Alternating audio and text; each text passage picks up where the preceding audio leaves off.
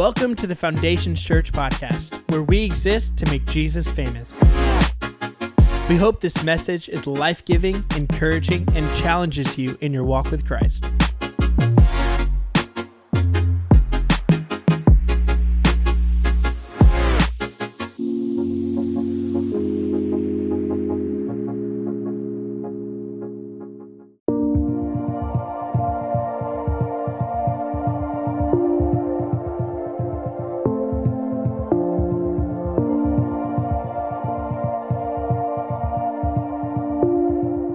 Welcome to the Foundations Church podcast.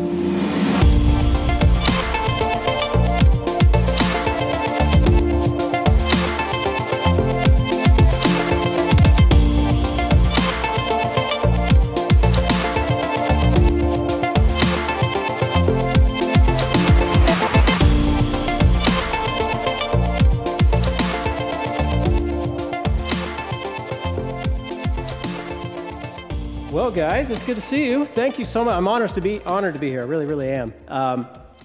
I was laughing with Pastor Justin. I'm like, "Are you crazy? You're gonna let me? You don't even know me, and you're gonna let me address your men?"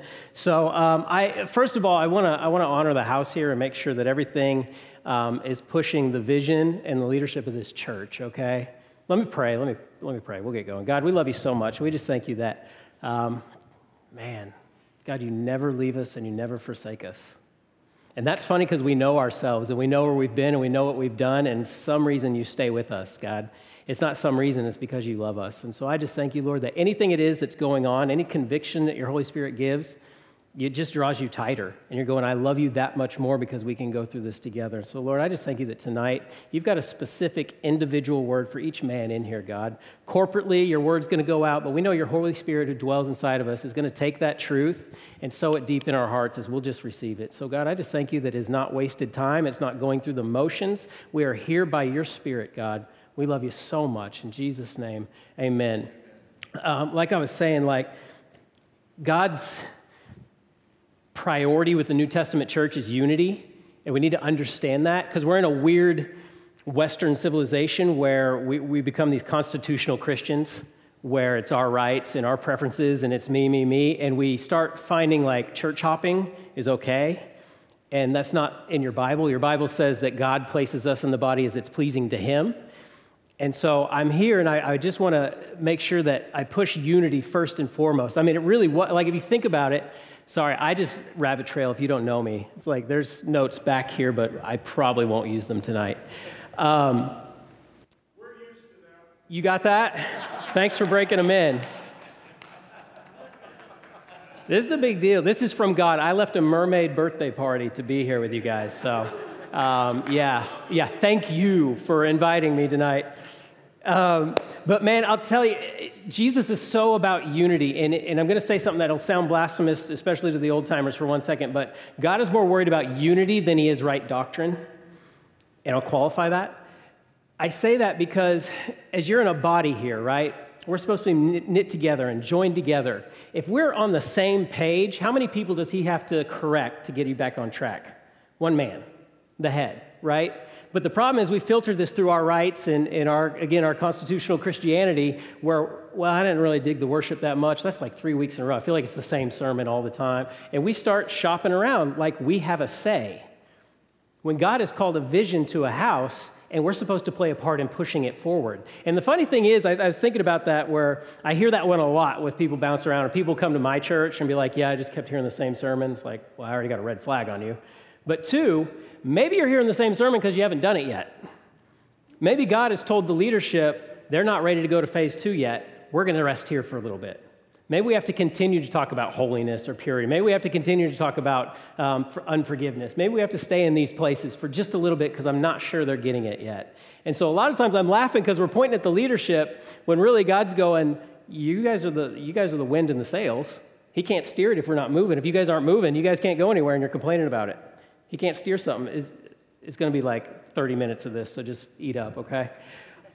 Men's ministry is just this. Men's ministry is corrective, right? If there were women in here, it'd have to be much softer, and I'd have to introduce my girls and my wife, and I would have to do all these things, right? But we don't have time for that because we're decision makers. And decision makers have to be Spirit-led decision makers as soon as you take the name Jesus, because now you're not representing you anymore. we've got to kick this stuff to the curb. You're not representing you anymore. The second you say, I am hidden in Christ, it is now he who lives, no longer me, you know you died. And we want the resurrection aspect of the death, but we don't want to go through the suffering and the travail and the discipline of the death, which that's where the grace is. God's work, God's hand, God's desire for you is in the storms and the difficulties. And so we shirk the hard stuff to try to go after the glory, and God's going, you can't carry glory. You guys know what the word glory literally means? It means weight. It's the weight of God. And we're going, God, I want the promotion, and God, I want the opportunity to speak, and God, I want to be in the limelight. And he's going, you can't handle it. It would break you. It would absolutely crush you. I was talking to David, my friend today, and I was talking about, he's in a season, I'm like, man, pray. Find out if you're supposed to stay there. Because Elijah in the Old Testament was to be the prophet of God to a whole nation, right? That's a little bit of glory on your shoulders. Before Elijah got to go out and do a lot of the miraculous and powerful and crazy things that we read about, God said, I need you to go by this brook and sit down. And so he said, I'm going to declare a drought. And so Elijah said, drought's coming. And then he just went out and sat down.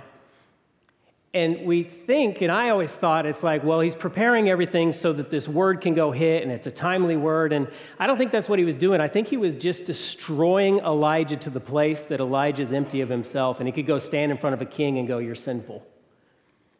And it wasn't until the brook dried up, and he had no more sustenance, there was no more of himself there anymore, and he could go, okay, God, I'm just going to do whatever you tell me to do. And we've got to go through these things. God's all about unity. I'm going to circle back to unity again. It's just something I want to do because I want to honor the house, okay? I am a Guts Church member. I'm a pastor at the campus. I will do whatever Pastor Bill Scheer says. I don't even ask questions. I just go do it, okay? And we've got to grow into these places. We've got to grow into that mentality. Stop having an opinion all the time, okay? Is that fair? You got to kick them to the curb. Most of discipline is getting over your opinion. It's waking up at 5 a.m. and working out and eating right. Yeah, that's great. Most of it is internal.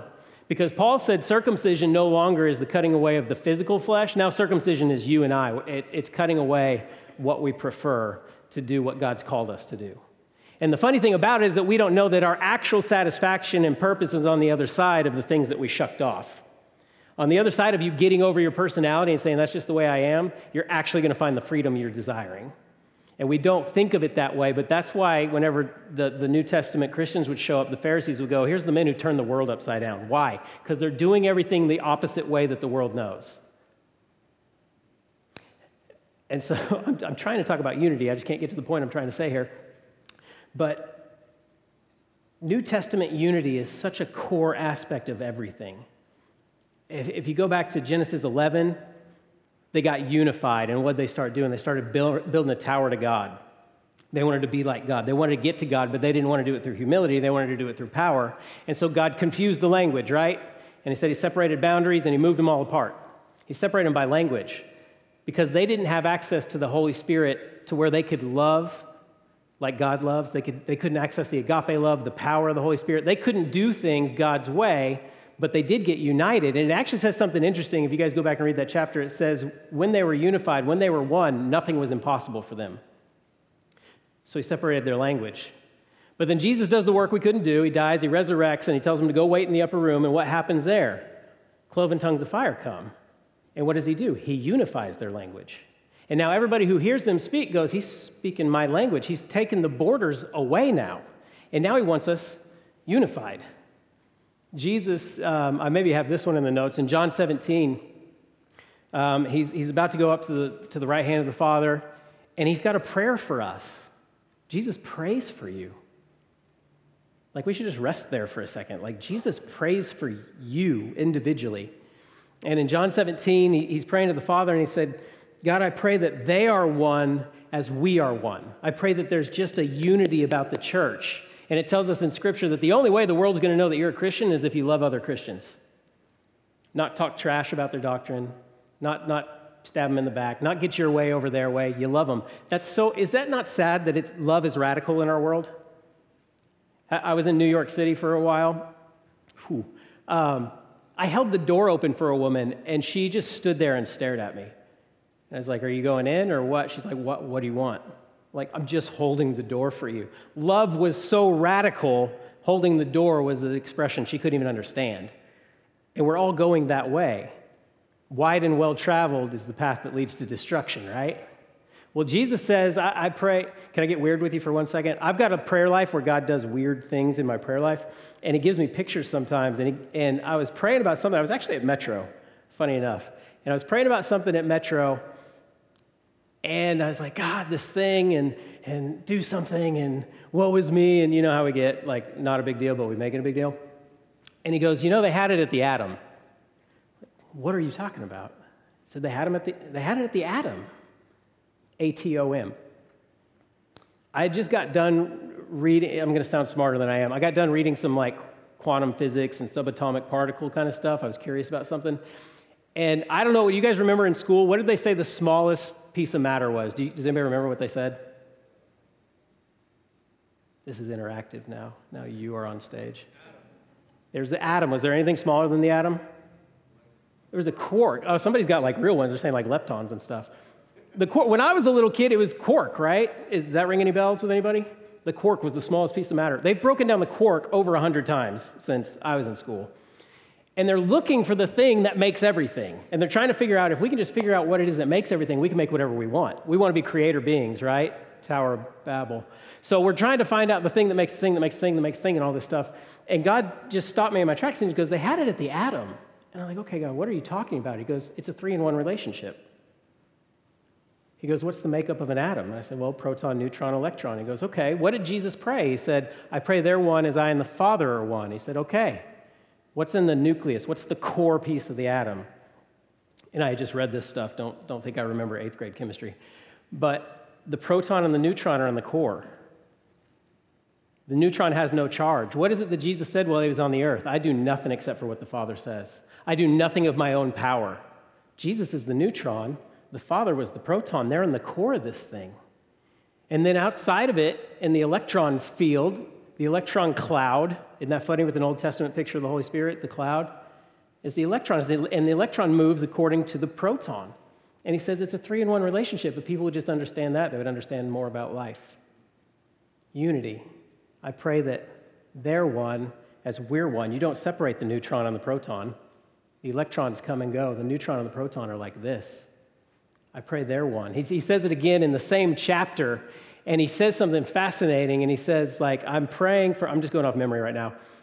I pray for these that are here, the disciples that are with him right then, but I also pray for those that are going to believe because of their writings. That's us. He says, Peter's going to write a letter, and Paul's going to write a letter, and I want to bless and pray for the people that are going to believe on me through those letters. He was praying for us before we even existed, which is nuts. And he says the same thing. I pray that they're one as we're one. And so I need you to understand unity is important, and bad doctrine can be beaten by unity because the correction of one man can steer the ship right, okay? So if you are a part of Foundations Church, get involved, get submitted, do your role. The Bible says the only thing that supplies is the joint, right? If you're not connected, you're not supplying anything. And I know people that want to write checks to churches, but they don't get involved. You're not supplying. Your money is not what's needed at church. Your involvement, your giftings, your presence is what is needed. Because there's a lot of kids without dads that need to see a strong father figure. You need to be the joint that supplies. And it's funny, I was praying about this church, and this may line up hopefully with what Pastor Justin says here, but this is like a family home church. When somebody pulls in and they walk into here, he wants it to feel, I'm going to put words in your mouth, I'm sorry, you can say I'm blaspheming later, but wants it to feel as at home here as it is when they pull into the driveway at their house. That if somebody is going to college in town and they pop in here, they feel like they have a family while they're at school in Tulsa.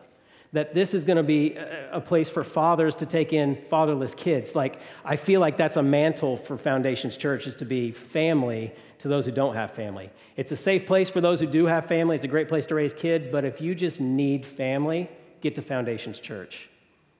Can you guys help? Can you be a part? Can we help in those kids' areas and make sure that they've got the role models and the Word of God going forth that's going to change their lives whenever they have decisions on whether they should or shouldn't? They're going to see your face. He said, I'm passionate about young men. I am passionate about young men because the Bible says, who overcomes the world in 1 John 4? Young men, you've overcome the evil one. The world is going after young men. Women follow. It's going after young men. So why is pornography the number one push in the whole world? Why is it a multi-trillion-dollar organization? Because the whole focus is if we can steer the men wrong, we've steered the head wrong, and the body will follow. We've got to stand up. You've got to have somebody around you that when you miss church, you've got people texting you going, where were you today? Do you have a place in this church? If you fade in and out, that's okay for a season. It's okay to be a baby Christian for a season, but you'll see in 1 Corinthians 2, you'll see in Hebrews 5, Paul, and the writer of Hebrews, is not okay with baby Christians for long, because he'll write them a letter back and he'll be like, you should be eating meat and solid food by now, but I see that you're still taking milk. I don't get it. You're still arguing with each other. You're still bickering. You're still complaining. You're baby Christians, and you should be further along than this. And what I want to talk to tonight is, ultimately, we're talking about purity and holiness, and it's hard because you grew up in a mortal body, right? You were born of flesh, and you learned to look both ways, and you go to the bathroom, and you got to go to the bathroom, and that's how you grew up. And then all of a sudden, you say, I make Jesus the Lord of my life, and he goes, okay, now you're alive in the Spirit. You've trained your flesh for so long, and now he goes, I need you to stop being flesh and start being spirit. And it's a hard time to train and make that gap. You know what I'm saying? And so we'll just flippantly say, be spirit-led. And it's like, what does that mean? How am I spirit-led? Like, I had a hard time when I first became a Christian. We're singing all these songs about, God, I love you. And I'm like, I don't tell anybody I love them. You know, like me and my dad, like, see, Dad? You know, like, I'm not like an emotionally romantic or feely kind of person. And so I had to break into this place of love. I didn't know how to do that. I had to have the Holy Spirit show me how to love. And so when we're talking about get over this sinful nature and get past these things, it's like, where do I even start doing that? I can will myself maybe for a day to not do the thing I'm addicted to, but I can't even imagine going a whole life without drinking. I can't imagine going a whole life without looking at pornography. I can't picture that.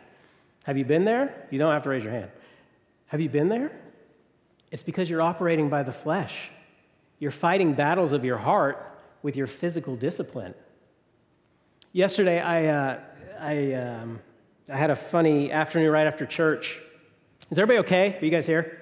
I'm getting as close to you as I can. If you can't tell, I'm like going to fall off the stage. Like, if I could be in the aisle, I would be. We had service, and we're turning off lights, and we're getting done, you know, heading home, ready to eat. And we're in a kind of a rougher area in Sepulpa, and so we get a lot of walkers, and everybody's got a story, right? And so I get two of them walk in, and apparently they are husband and wife, and so they come in right when I'm trying to go home, and I'm tired, right? Like, oh, here we go, okay. But my pastor had just been talking. We live stream on Sundays. I just heard my pastor, and he was harping on there's opportunities, and opportunities will come in a seed form. They don't look big, they don't look special, they come in a seed form, but until you sow them and plant them and work on them, they don't grow into the harvest. And so this is ringing in my ears as I'm walking up to this homeless couple, and God goes, it's opportunity. And listen, if I unlock the doors at my church and I'm there in the week, I get 3 of these a day. My car broke down and I don't have a place to stay. And I mean, it's just part of my life now. Like I was telling Joel, nothing really scares me in ministry anymore. I've seen the most absurd things, Creek County. Everything they say about it is true. So we keep groceries on hand. So I offered them groceries. They're going, we don't have a place to stay and this and that. And I'm like, I don't have anywhere to stay. And I said, I can find you clothes. And she goes, I may end up having to be outside a lot, and I don't have a coat. And so I said, okay, hang out. Like, we're attached to a Dollar General. Like, just go around and loiter in the Dollar General for a little bit. I'll be back. Let me run to my house. So I go home, and my wife, credit to her, she gives me like a $200 coat out of her closet. And so I go back, and I'm praying on my way there. I'm going, God, it's great. I'm going to give them a coat and food. And I actually had a gift card that I'd found. I'm like, I'm going to give them some stuff. But God, what do you want me to give them? If you told me this is an opportunity, what do you want? And he said, his neck and her heart. I said, okay.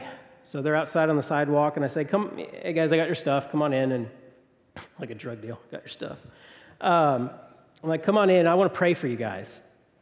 And so they're rough, right? They don't trust people. But I said, here's a coat for you. And she's like, this is a really nice coat. I'm like, yeah, my wife wanted you to have it. And here's some money. I said, but his name is Tim. I said, Tim, you're in physical pain a lot, aren't you? He said, yeah. I said, it's all hurting. And he goes, right in my neck.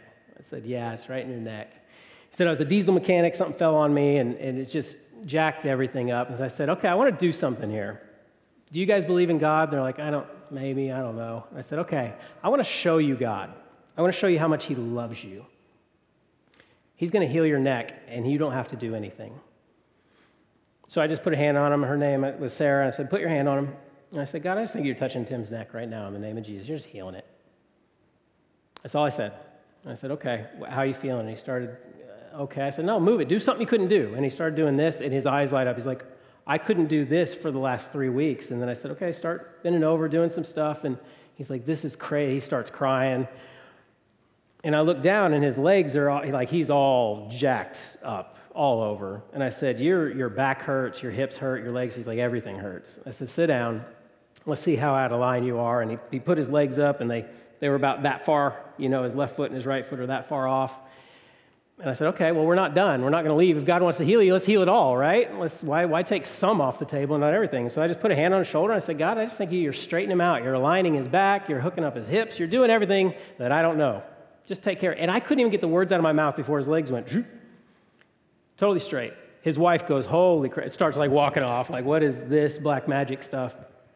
And so I said, get up, and how do you feel? And he get up, and he's so used to being out of whack, he stood up and he almost fell down because he was actually level. And so I said, okay, and he's like shaking. And I said, okay, Sarah, your turn. I said, you're heartbroken. I said, you've never had anybody in your life that you could trust. You've been abused. You've been neglected. The people that should have been there for you have never been there for you. And she's just staring at me like this. And I said, the way that you're looking at me right now, you're a rock. And you had to become a rock because you've been a survivor. But your heart is hard.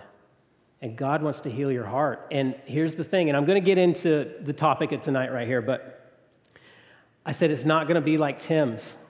Before I could even say, God, heal him, he was healed, right? It was immediate. I said, yours is different. It's a heart issue.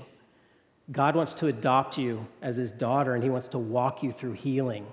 He wants to show you he will provide for you and not let you down. She had one tear come down, and she turned and just a rock. And I said, okay, are you guys willing to accept this Jesus that I'm talking about? And we prayed, and we got him saved. And I bring that up here because we're talking about purity and holiness, and some of the things in our life that shouldn't be in our lives are that immediate fix. It's the leg growing out. It's the back getting better. It's that immediate thing is I can just discipline this out. If I just get around the right people, this is gone. Like I was a really heavy drinker, heavy partier, heavy womanizer, heavy all that stuff when I got saved. Some of that just fell off the next day. God made himself real to me. I didn't cuss anymore. I didn't need to drink. Like I couldn't sleep. My hand would do that until I drank like 5 beers. It was just gone. That was gone. But some other things did not just go away.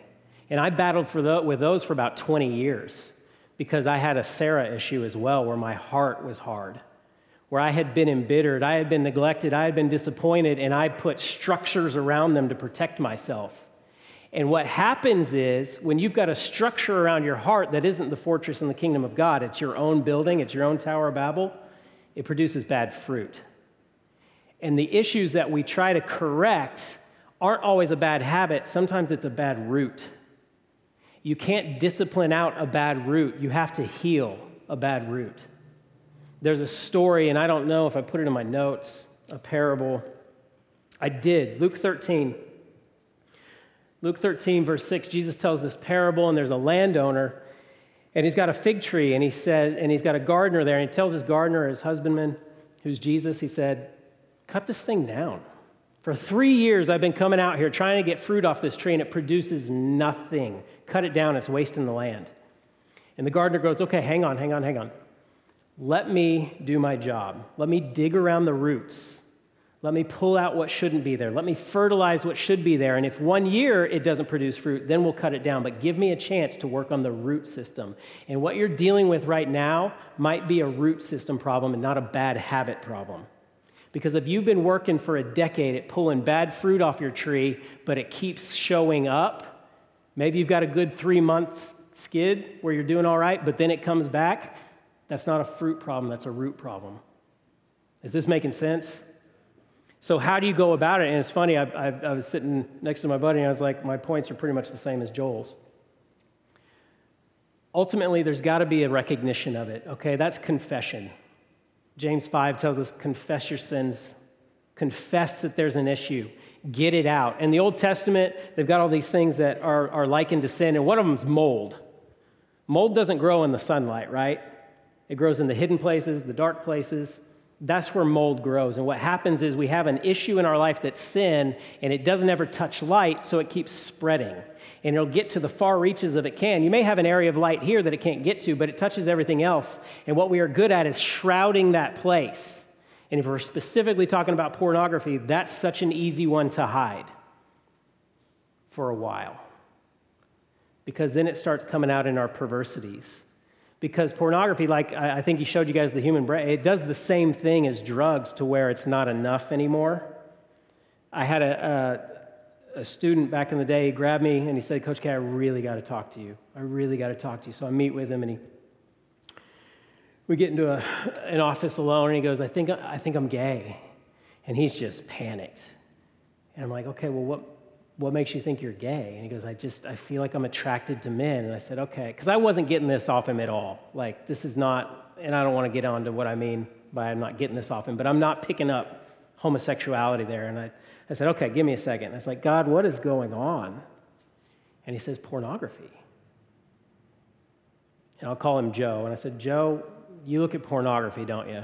And he goes, yeah. I said, wait. You don't just look at pornography. It has you wrapped around its finger. You look at pornography 4 and 5 hours a day, don't you? He goes, yeah. From the moment I get home from school, and then I eat dinner, and then I go back to it, I can't get away from it. I said, you're not dealing with homosexuality. You're dealing with perversity through this thing. And so I'm not doing that as a scare tactic. I'm saying there's a heart brokenness inside of him, and what he's filling it with is this pornography. And until we get to the healing place in his heart, he's going to keep self-medicating. And self-medicating never brings healing. It just tries to get rid of some of the symptoms, but it produces new symptoms. And he got so far into the perversity that this didn't turn him on anymore, and this didn't turn him on anymore, and this didn't turn him on anymore. He got to a place where he thought he was homosexual. And that's what sin wants to do. He wants to take the great things of God and just pervert it a little bit. Just a little bit. Like if I'm trying to get to that back door in the straight line as God's will for my life, the enemy doesn't have to turn me very far from here before I miss the door, does he? If I'm just a degree off, I'm going to hit the wall. That's all Satan does, is he just that little bit. So what do? God says be holy, right? Be holy as I am holy. He commanded Israel. He commanded the church. Holy means perfect. Well, that's impossible. Nobody's perfect. You are. Has anybody made Jesus the Lord of their life? Wave at me. Does anybody be proud? Yes. Okay. You're perfect. Is your flesh perfect? No. Your flesh is enticed. What's your flesh made of? It's made of the dust, right? What's it drawn to? The dust. Whatever is going on in the world of dust affects your flesh and you're drawn to it. Why does everybody get so mad politically? Because you're made out of dust and you're building sandcastles together. Get over it. Stop following your flesh. The perfect piece of you is the recreated Holy Spirit that you got as soon as you said, I die to myself and I pick up the forgiveness of Jesus Christ and the work he did at Calvary. Now you have a perfect piece of you. And now the rest of your life, what you're trying to do is subject everything to that perfect piece of you. So when God said, be holy because I'm holy, he's not saying be really moral. God does not care about your morality. Half the time your moralities are filthy rags to him because it's your self-righteousness, your willpower. He doesn't care about that. He wants only what he produces through your life. Now we're talking holiness. If you're trying to get to God through your works, you're a Pharisee and you're building a Tower of Babel. I'm glad I started with that. I can keep going back to it. If you do things through his leading and his strength, now these are works of righteousness and they endure for eternity. He said, we all have works on this earth, and some of them are wood, hay, and stubble, and some of them are gold, silver, and precious stones. And on the day of judgment, which is the day of fire, they'll all be shown clear. If fire hits wood, hay, and stubble, what happens? It burns up. What's the only thing you have to work with to the earth? Wood, hay, and stubble. Gold, silver, and precious stones were put here by God. Those are the things when fire hits them, they become more valuable, don't they? They endure through it. And he says, the things you build with me are royal pieces. They're things you have to dig up out of the earth. Wood, hay, and stubble are right here. They're surface. You want something valuable, you got to dig for it. You got to cut through a mountain. You got to find oil hundreds of feet down. If you want something valuable, let's go for it. If you want what the rest of the world has, just keep living this way. Will you go to heaven? I don't know. Man, did you accept Jesus as your Savior? Probably. But you're going to have a very difficult conversation with him because you're going to die and you're going to go to the throne of Christ. And it says what you talk to Jesus about there is every idle word, I-D-L-E, anything that you didn't move the ball forward with, anything that wasn't done by the Holy Spirit. You correcting a porn issue with your own strength does not glorify God. You get into a place where you're glorifying God and your victory, that's through him. I need to give you some actual steps here, but I just need to tee the ball up. And the first thing that I want to say is that, I'm almost done. The 90th thing that I'm going to say here is that God loves you, okay? You're in church on a Monday night.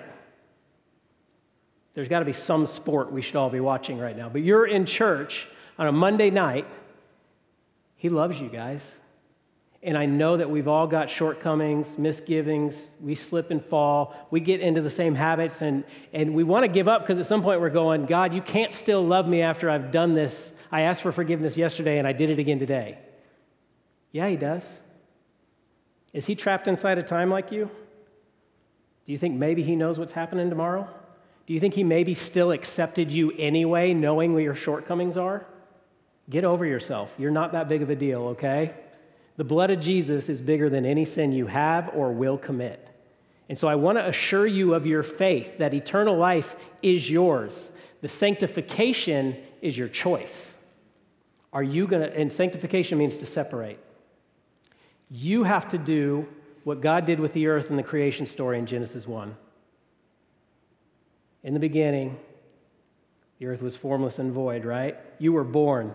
Did you have any purpose? Did you have any direction? Did you have a God at that point? No, you were formless and void. You didn't know why you were here. But then at some point you said, Jesus is real, and I accept him. And that's when, bam, God said, let there be light. And now the work begins. The work didn't begin before let there be light. It came after. And he said, okay, let's separate the waters, the waters of the land from the waters of the sky. Let's separate the land from the... All he did was separate. What is that? Sanctification. What are you doing right now and for the rest of your life? You're separating light from dark. Not what's good, what's right and what's wrong, because that's morality. And again, God doesn't care about your morality. Morality changes with the culture. He cares about good and evil, light and dark. And all you're doing is separating. So the first 3 days of the creation story, he just separated stuff, didn't he? What did he do the next 3 days? Let there be life. Anywhere he made room, life sprung up. And if you will start focusing on these issues and these roots that shouldn't be there, life can spring up because you will separate the darkness from it. And I'm going to give you basically the same points I think Joel gave you last week. Number one, I said already, confess. You've got to say there's a problem. You can't say, I got this. You can't say, I'm going to figure it out. You can't say, I'm going to change this. You've got to have a confession, an acknowledgement that there's been a deception in your life. The second thing you do is you repent, which seems like they should be the same thing. Repentance is a step down the road because repentance is I'm changing my mind about it. I'm going that way. Repentance literally means now I'm going that way. And you need help with these things. I confess to somebody else. I confess to my pastor. I confess to trustworthy men. And then I repent. We put a plan of action together of how I'm going to go the other direction. And then make a move. Before Jesus shot up to heaven, that's how I picture him doing it. Before he went and sat at the right hand of the Father, he said, all authority has been given to me on heaven and earth. Therefore, go. That was his command, go. There weren't a lot of really intricate marching orders there. He just said, go. You got to go. Once a plan is put in place, you got to go. And the fourth thing that I want to say is intimacy is everything. The number one reason I'll say, I'm going to go out on the ledge and say, the only reason men look at porn is because they don't know how to be intimate. And they're trying to fill a void in their heart that's meant for God's intimacy, personal relationship.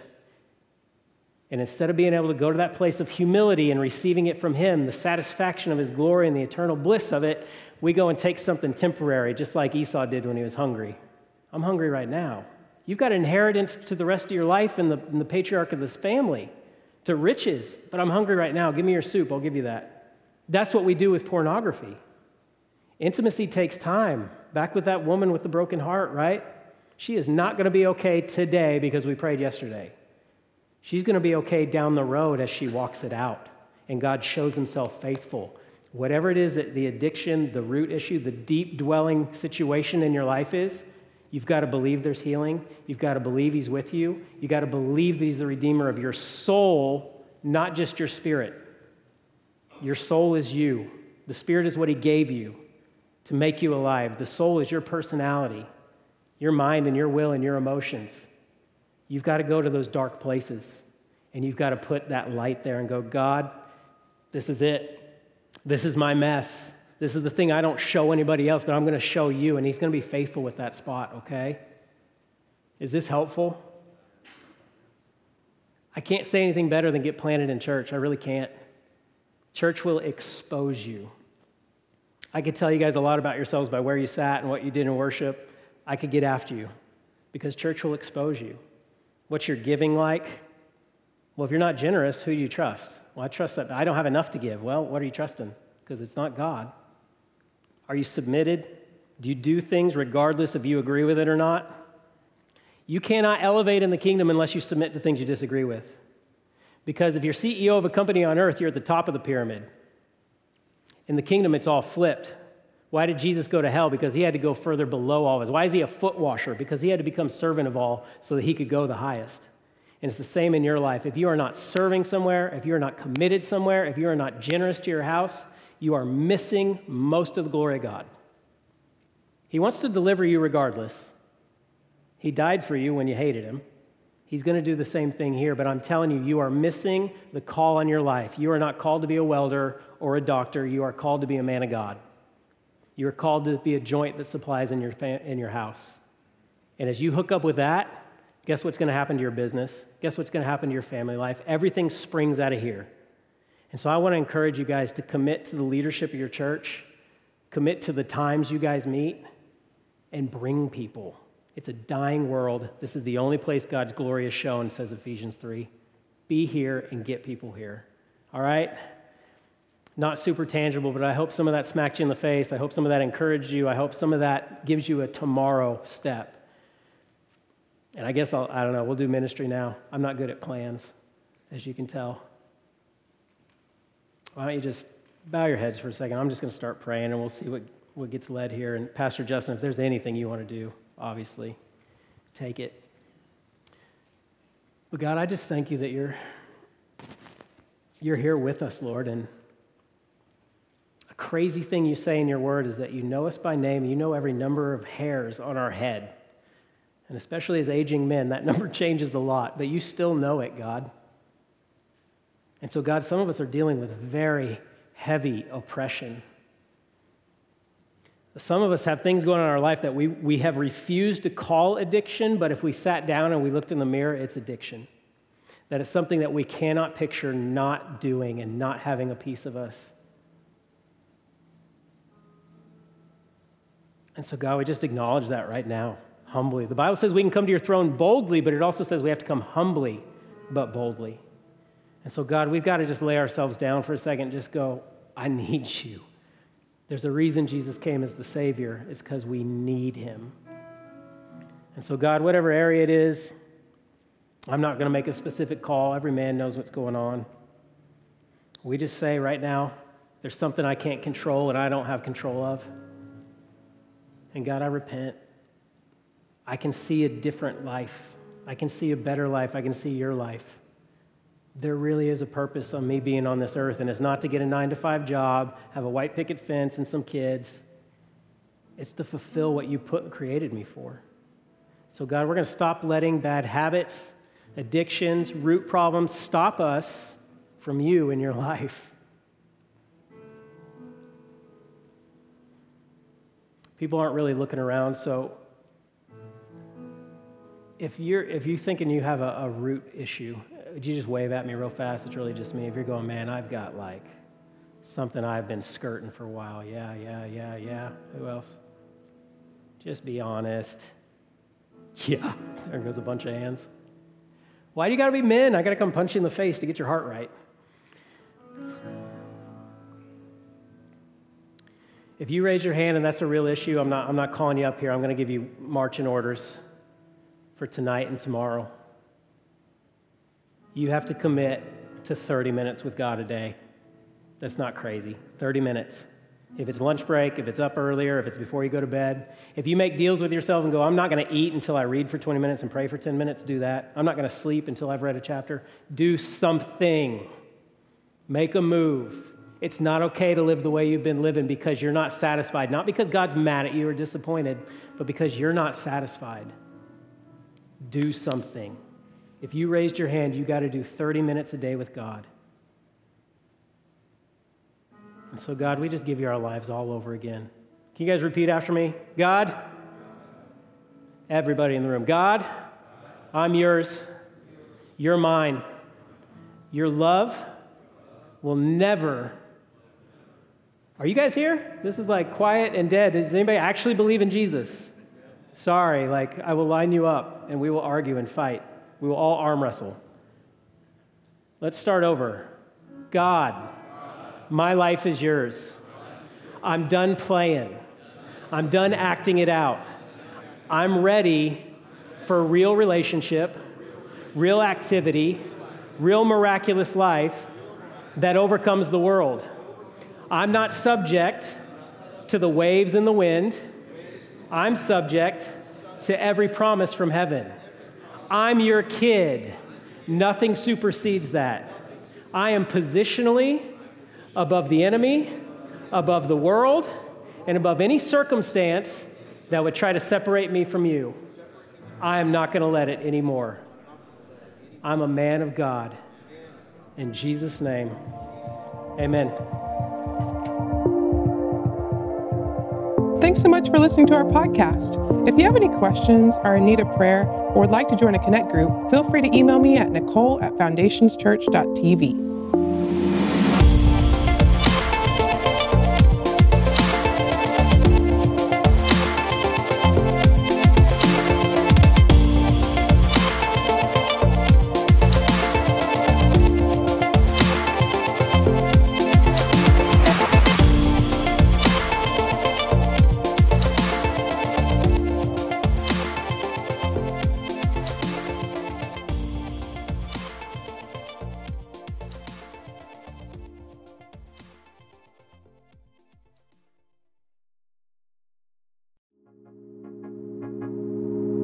We hope that you enjoyed this message. If you have any questions or want to reach out to us, you can email us at info@foundationschurch.tv or visit our website at foundationschurch.tv.